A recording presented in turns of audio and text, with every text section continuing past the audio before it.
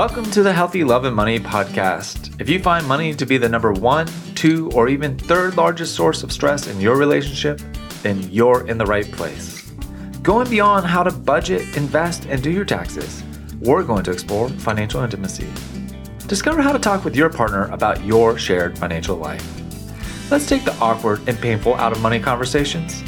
Join me and hit follow to listen to weekly inspiring, healing, and motivating interviews with financial therapists, couples therapists, and financial planners, and so many more. Let's go on the journey of financial intimacy together.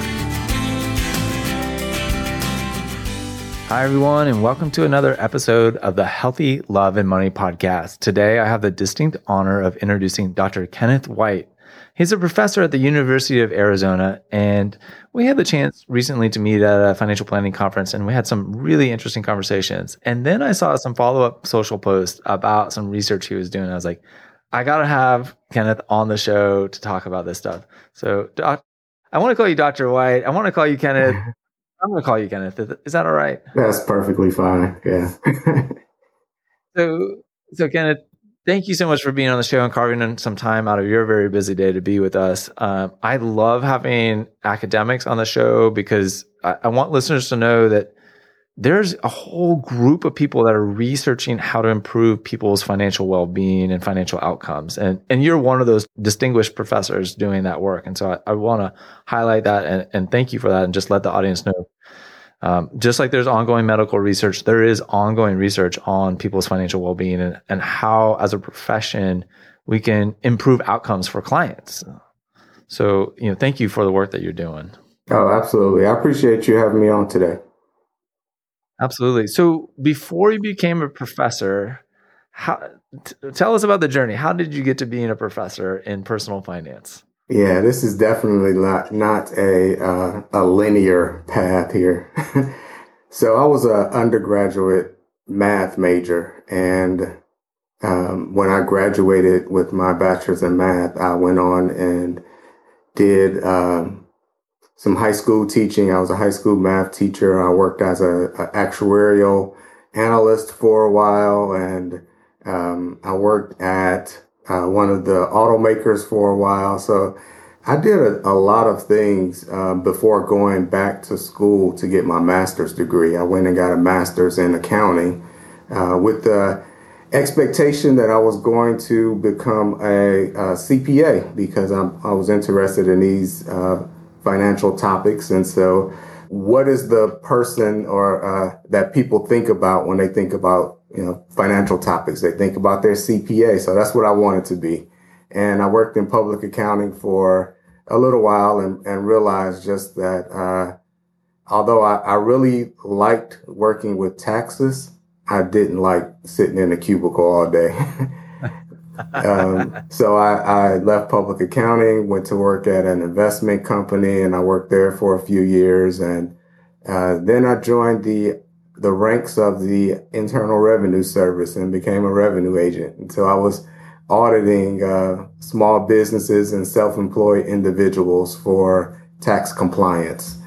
And then one day I woke up at one Saturday morning and realized that this idea I had in the back of my mind to get a PhD was never going to come to pass if I didn't just go out and do it. And so I signed up and took the GRE signed up for the GRE, and I took it a couple weeks later and applied to a bunch of PhD programs. Of course, they're very competitive, so I didn't get into most of the ones that I applied to, but I did get into Ohio State University, and I studied family resource management there with a minor in economics, and that's how it started. And was there got my PhD and went on to my first academic position, and eventually got tenure and moved over to the University of Arizona. So that's the short version of this non-linear path. So, anybody that's listening to this might be thinking, well, Kenneth must be like 80 years old with all those career transitions. He is not, I can assure you that. But it's what strikes me is it sounds like you've been willing to keep evolving as you learn a little bit more about yourself and you learn about what's in the marketplace and how to apply your knowledge and skills. You just kept challenging yourself to learn and try something new. And I imagine that ability really gives you some big perspective on money and people, just having such diverse experiences. Would that be fair to say? Absolutely. Well, first, I appreciate a really good challenge. And so I'll jump in to it wholeheartedly. But, I've been fortunate to live in multiple places around the country and meet lots of people and have lots of professional experiences. And it kind of, they all kind of come together into what I do right now. My lived experiences kind of inform the kind of research that I do. And also when I'm in the classroom working with students, the work that I did as an actuarial analyst comes into play when we're talking about risk management and insurance. My investments background comes into play when we're talking about investment planning, of course, and all of financial planning is based on tax planning. So my experience in public accounting and with the IRS definitely has benefited me in the classroom as well. I mean, there's just such a deep curiosity and a passion that just seems to radiate from you around like getting these deep bodies of knowledge. And you said it yourself, I love a challenge. I'm going to jump into it.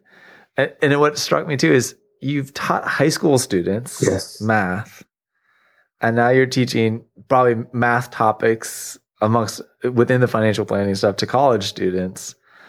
And I'm curious because I know that there's a segment of our population that really fears and struggles with math. Mm-hmm. And then there's this connection with like, if I'm not good at math, then I'm not good at money.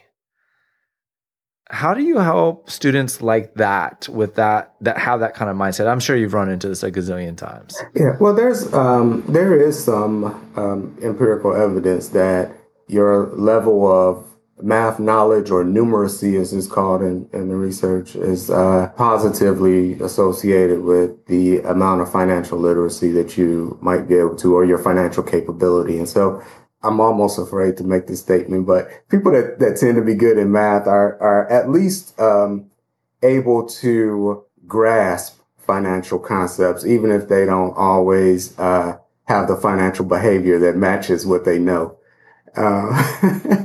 I love the nuance there. I love the nuance. Yes. But yeah, so I've taught retirement planning most often as a professor, and there is a good amount of math, but there's also enough tools that can help with the math that we need. So it's more important that students and people understand what the numbers mean and how we kind of got to the numbers versus can they do the calculations. So yeah, I think that's what I try and emphasize when I'm working with students is just kind of understand the idea and the concept behind the numbers and what the numbers are telling you, because we can use something as simple as Excel to do a lot of the calculations if you know the formulas. I really appreciate you naming that, and I think I wish someone would have told me that probably 15 years ago. And you don't have to understand how all the math works, but you need to understand what it means. And really that's right. When you're in financial planning conversations with clients, that's really a big part of our job, is to be kind of an interpreter of like, here's what this information means. Here's what this information means. And then being able to check and make sure the client's understanding what we're presenting them with.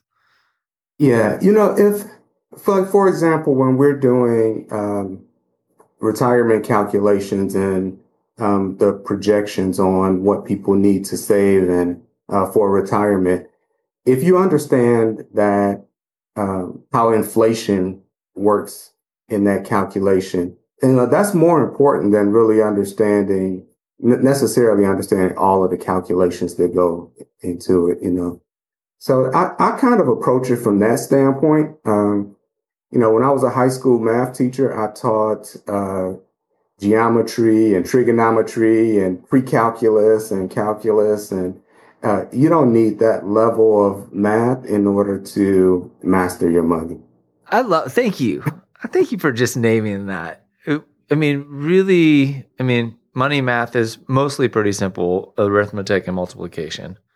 Yeah. Compound interest gets a little more complicated, but beyond that, not a whole lot more. Yeah, some of the time value of money stuff can get a little bit complicated, but if you understand time value of money and just kind of those calculations and what goes into those calculations, that'll take you a long way towards understanding how to plan for your financial future.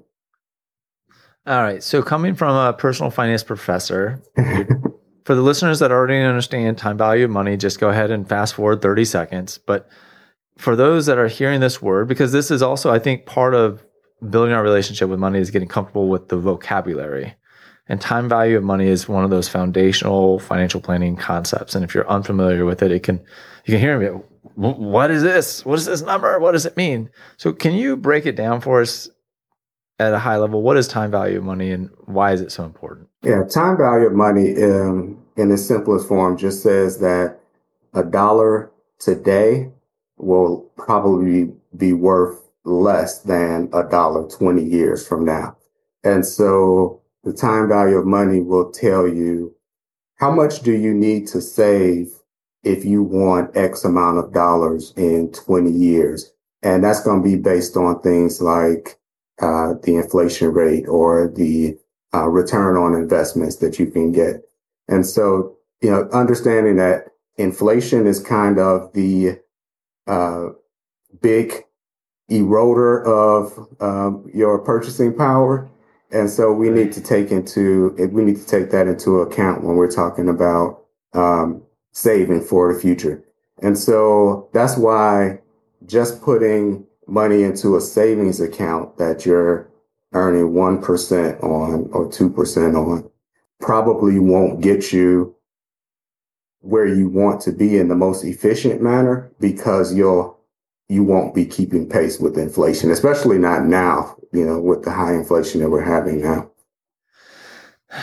Yeah, these are such important concepts and ones to not miss their significance. And whenever I hear this come into this concept, I just think about, man, I wish my parents would have known more about investing, because it would have meant something more for some of my own funding, And I think that that's true for a lot of us in personal finances. We get into this because we want to do a better job with money than what we saw in our own families, our own community. I don't know if that's true for you or not. Oh, absolutely. We have a research paper that came out was published a couple of years ago, and it was about the messages that people receive growing up from their parents, and that's a term called financial socialization, which is how we learn about money, and we get these lessons either directly or indirectly from family, friends, peers, And so, there was a paper that we did, and I say we. I just want to take a moment and give some acknowledgments to the people that do this research with me, because I don't do it alone. Like, I couldn't do this alone. So there is Megan McCoy at Kansas State that I work with often, Kimberly Watkins at the University of Georgia, Miranda Ryder at Texas Tech University. I work with them often. And so, we had a paper that came out a couple of years ago, and that investing message by far had the most impact in terms of reducing financial stress. And as you became a young adult, having you be more optimistic about your financial future, promoting, what we call healthy or normative financial behaviors. And so, I'm really glad you brought that up, because parents that teach their children about investing in particular they're doing a good thing. When I was growing up, my dad would tell me often, you need to save money, make sure you save some money. And that's kind of was my introduction to this whole world of personal finance. Was my dad telling me as a kid to save my money, uh, but just saving money is not that's not the end point. You know, you want to go a little further and do something with your savings, which wasn't the message that I received growing up. And so as I got older, that became part of my interest. I was more interested in not just saving, but also what to do with the money after you save. It does raise that kind of next natural question. If I've saved up money at some point, it's what do I do with all this money now that I've got it? Yeah. Yeah. And I wonder, there's obviously some part of this is what our parents can teach us is dependent on their level of financial literacy, Right. their own understanding. And that's a natural limit that we all have. And I mean, I guess at this point, you think there's some parents though that have very high financial literacy and they don't pass any of it on to their kids. You're absolutely right. Or not very effectively, right? So it's kind of like there is some learning that parents need to do about how to pass on effective money messages to their kids. You're absolutely right. And one of the best things that parents can do is just have the conversation, open up the conversations.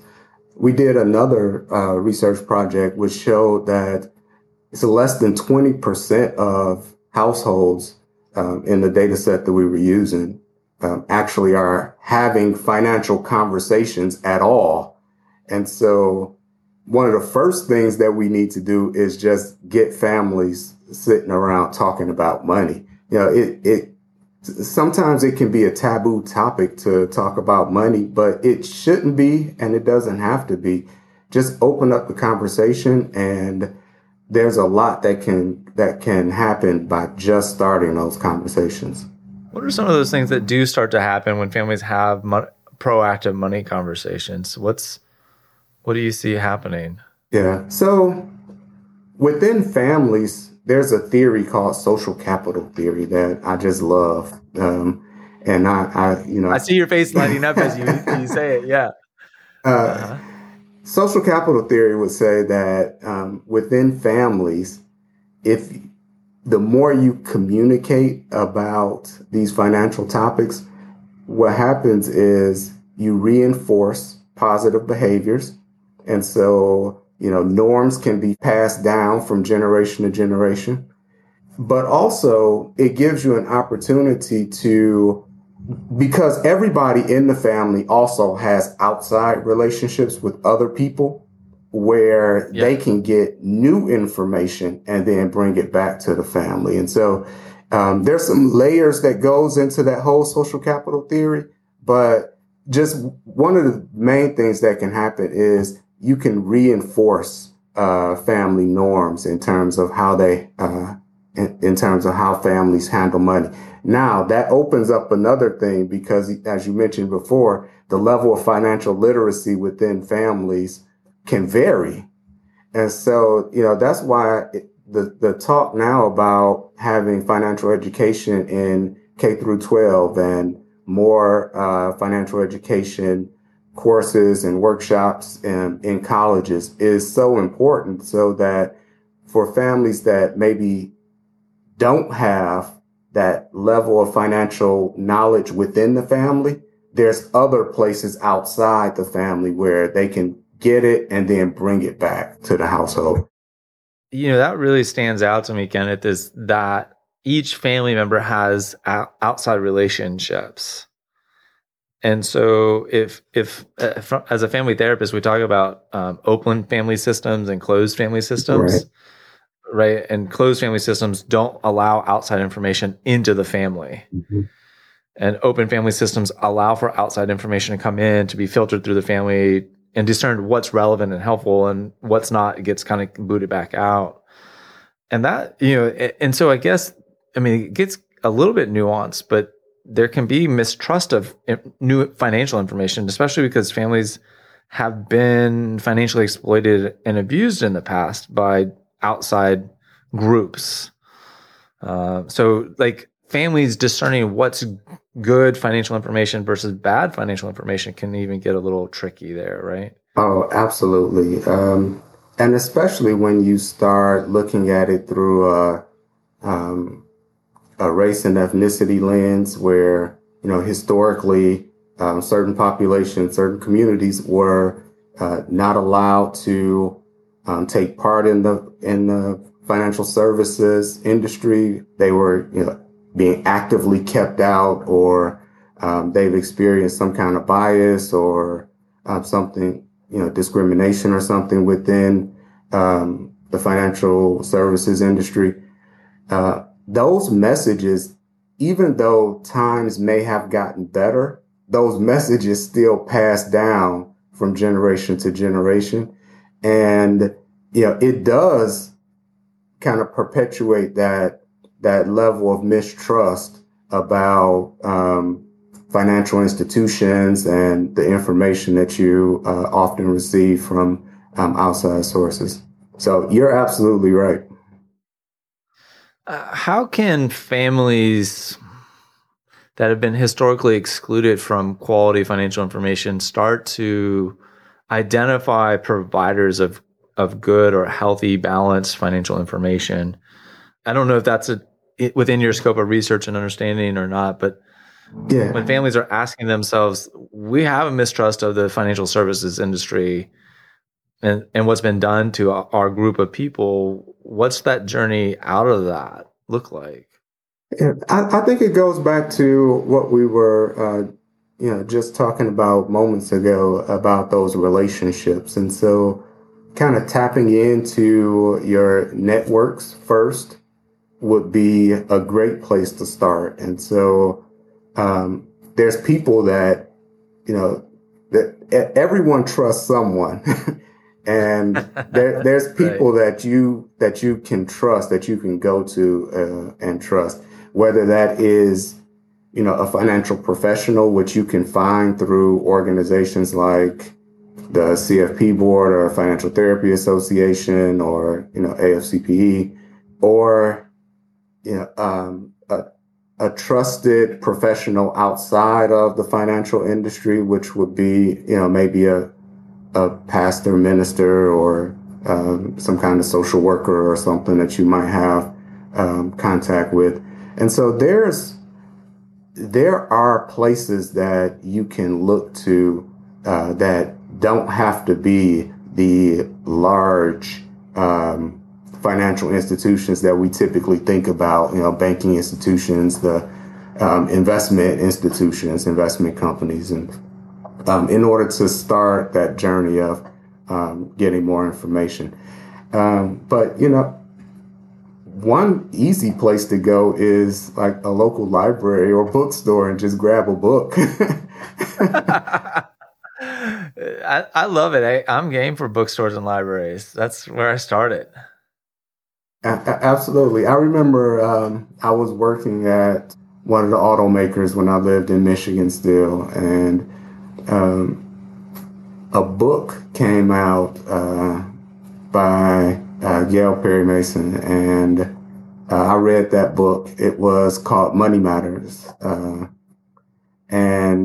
I really studied that book, and that's where I started to kind of get started on this personal finance journey. There's lots of material out there now, and lots of relationships that people can tap into for more information. There is I guess in some ways, right? I mean, I don't know if we're about the same age or not, but I remember I went to the League City Library where I lived in Texas and started checking out books on like Warren Buffett and just whoever's name I could recognize. And I'd read anything and everything, just trying to figure it all out. And now, like, I mean, that was before the internet was really like the internet. Like Right. Googling was not really a thing when I was trying to figure all this stuff out. And now, I mean, I guess sorry, I'm jumping. I was just thinking about, and you're working with college students, so you probably have like Gen Z folks that are like learning about money on TikTok. Oh, absolutely. That's where like the kids are going to learn about money. They're not going to the library. I mean, like you and I might want them to, right? Right. I'm kind of showing my age telling people to go to the library, huh? That's all right. I mean, you're in good company with me.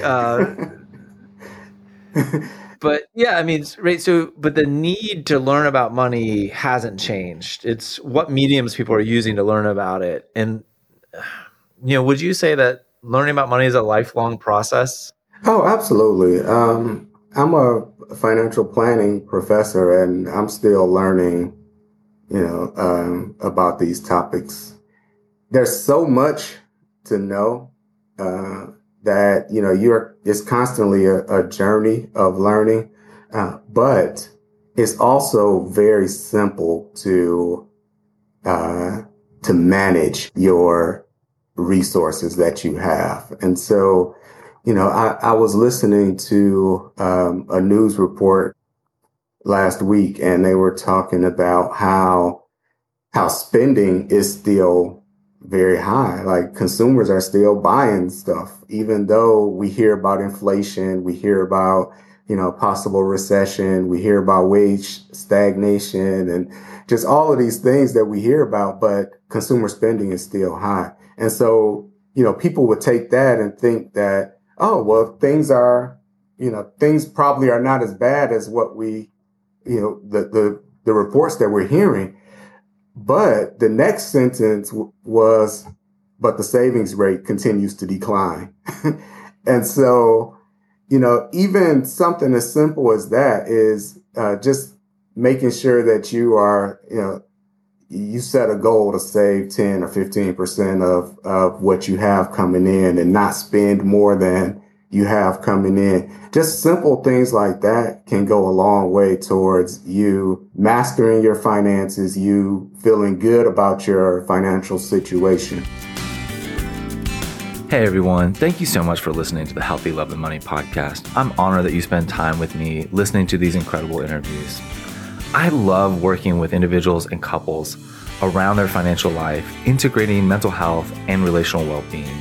I'd love to personally invite you into my financial planning practice where I do therapy-informed financial planning, bringing together mental health, relationship health, and financial well-being. If you're thinking that's the type of help you'd like, please see the show notes below to schedule your free 30-minute discovery call. And I'll look forward to seeing you and hearing more about your unique story and how I can best support you. Now, back to the show. I really want to highlight this because I know there's a segment of the listeners that are money nerds, money experts, and they love learning about money ideas. This guy included, pointing my finger at me. And I think sometimes you can get I know that let me just speak for myself. I have gotten so caught up in learning about money and how it works that I've neglected the most crucial piece, which is the money behavior and some of the foundations, right? And so it's like, if you're at that point in your money journey where you're learning more and you're excited about it and you're curious and but you're not tending to the fundamentals, it's like, let's go back to baseball or basketball, whatever your sport of choice was as a kid.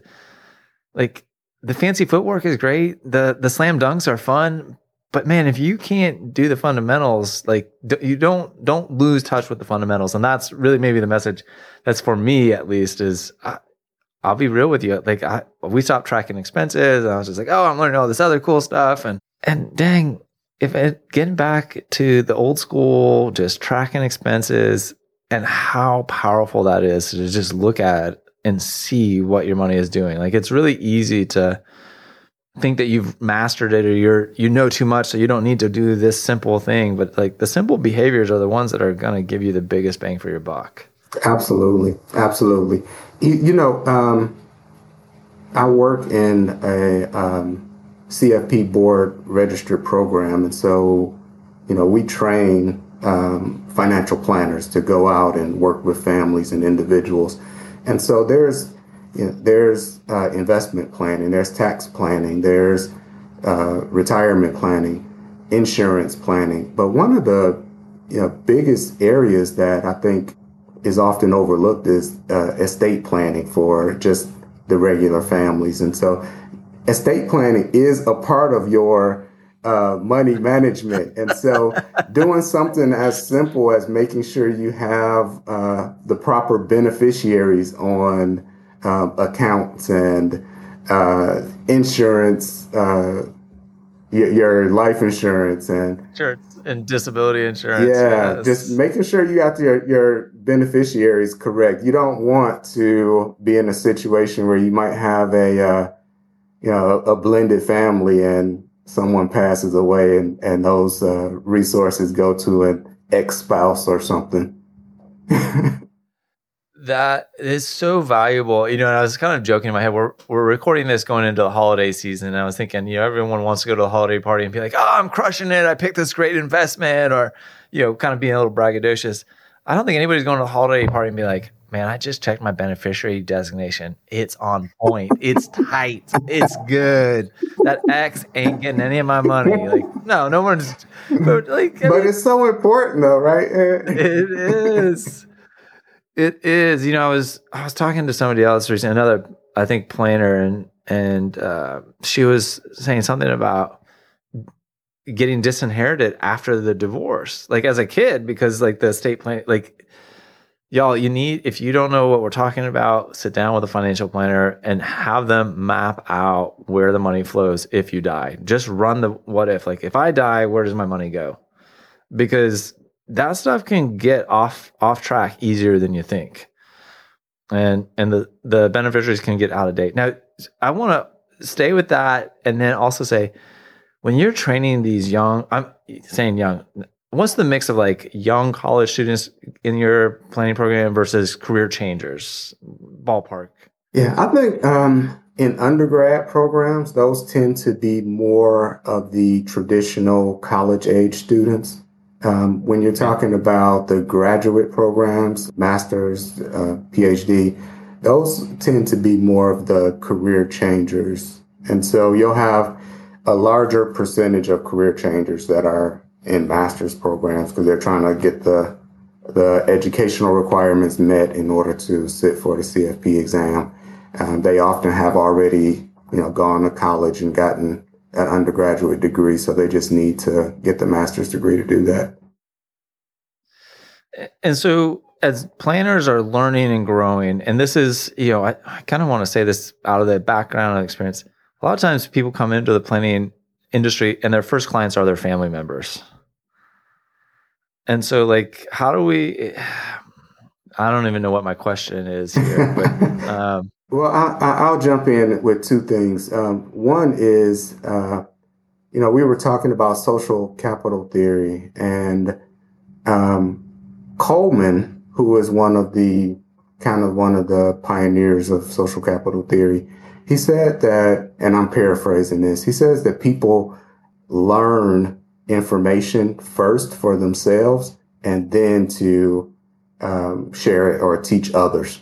And so these topics that people are learning, it's just natural that kind of your first clients, so to speak, would be a parent or a sibling or a cousin that you have these conversations with.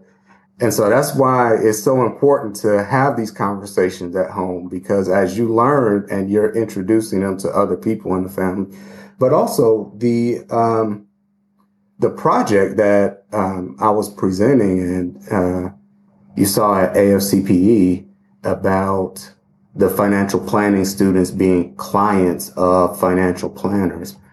Um, One of the things that we found in that project was that the students that we had in class, they were often trying to use that information to help their parents because their parents hadn't yet, really saved for retirement, or, they weren't where they should be financially. They might have a lot of debt, or, had some tax issues that they hadn't dealt with. And so, we could see that in the students, that they were taking information they were learning in class and they were trying to help their parents with it.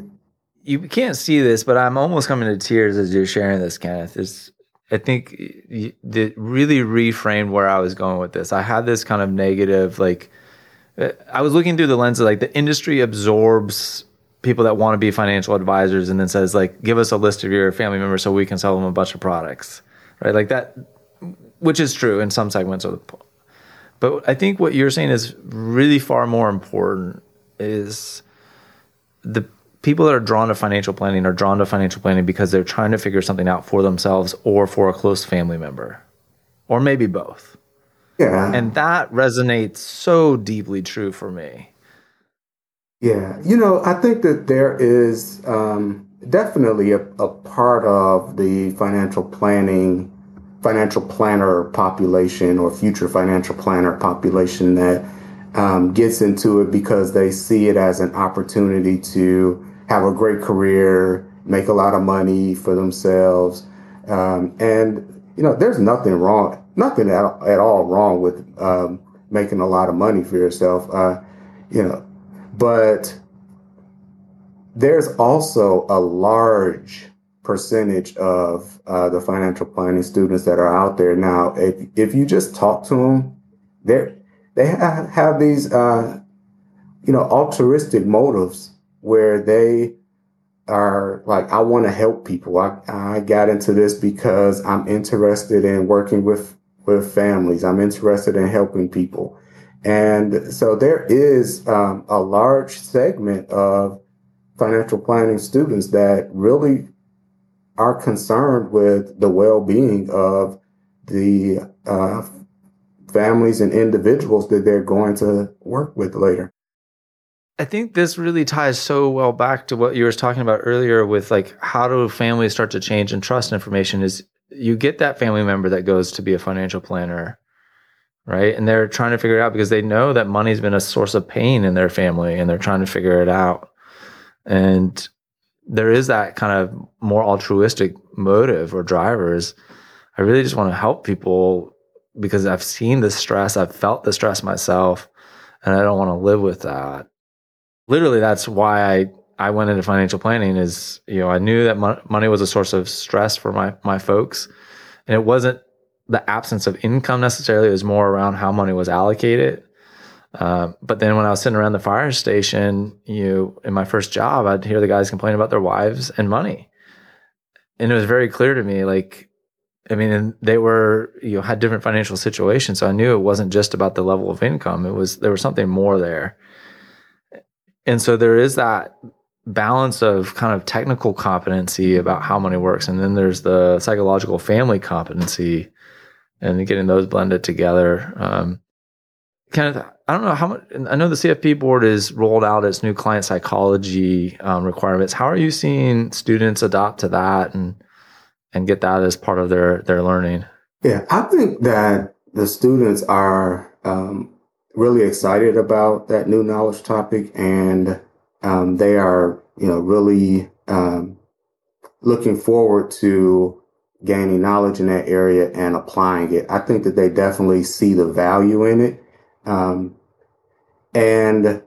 I think that it's something that we should be implementing. If it's not a standalone course, we should be implementing it in each of the courses that we already have in these programs. So, if you're an instructor in an insurance planning course or a tax planning course, you should be implementing some of these topics that are a part of the psychology of financial planning knowledge topic now. Yeah, and that was one of the things also that, the project that I was presenting on at the conference, I think that students are, and we've talked about a number of these topics already that was a part of this project. And so I'm just going to kind of jump into that. Yeah, bring it all together. Yeah. But one of the things that we saw in that project was that the financial planning students are coming to this major having been socialized in many different ways, in a variety of different ways. And so that psychology of financial planning knowledge topic can be huge. It can be very beneficial because the students have different attitudes about money. They have different bias about money. They have different behaviors about money. They've been taught differently about money as they grew up. And so this is a real opportunity for not just the financial planner in the terms of, or in the sense of a certified financial planner, but other financial professionals like financial therapists and financial counselors to really get involved with financial planning programs and um, help students to overcome some of those, I'm gonna just say, negative perceptions about money that they might have before we send them out into the world to advise other people about their money. And so, that psychology of financial planning knowledge topic is huge. It's very important. And the financial planning students is one of the is might be the best place that we can start, kind of really hammering those topics. There's so much. So I think, for people that are listening, the big thing is your financial planner has their own belief system around money that colors the way they're advising you on what to do with your money. And I don't know if there's any research on this, but I anecdotally have seen in the industry where planners will match with people that have similar values. And that can be a good thing, and that can be a really bad thing. Because, right, like, I'm just going to pick on kind of the financial tightwads, the hyper savers, right, where they're really good at saving. That's what they attract the clients that want to be like, are that way, that mindset, but they miss out on financial pleasure, right? That's an example of a money bias. Is I'm fearful about spending my money or enjoying it, so I just focus on saving and accumulating. And that's what I advise all my clients to do. And then we're missing out on, and we haven't even defined this, but financial well-being, right, is kind of a more balanced approach to money, at least as I understand it. So, that's just one practical example of, as a consumer of financial planning services, you want to be aware that your planner has their own belief system and value system around money. And if they haven't thought about that or reflected on that, and how that colors what they advise to do, that's going to influence and shape some of what you're getting too. Yeah, and I think that that's definitely one of the areas where, if you are a financial planner, having your own financial professional that you go to can be beneficial, because if you have some of those, whatever money attitudes you might have, that other person may be able to point that out and help you kind of deal with that issue before, or while you're also working with your own client base. And then just seeing some of the best practices of other financial professionals will help you in your own practice. And so there's a lot going on here. And I like what you said about tightwads and enjoying the kind of the pleasures of life also, because you don't want to be so wrapped up in tomorrow that you forget about today.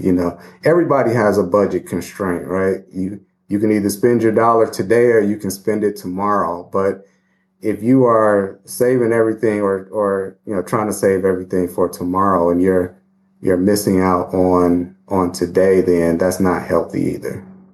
Yeah, I don't know who was saying this, but I'm thinking of Dr. Sarah Newcomb's research with Morningstar, and she framed it recently around financial planning as helping you balance that living for today and living for tomorrow, and helping you kind of think through that. And that's financial well-being exists kind of between the spaces of living for today and living for tomorrow. And people that only live for today may really be enjoying themselves, but suffer some really negative consequences in the future.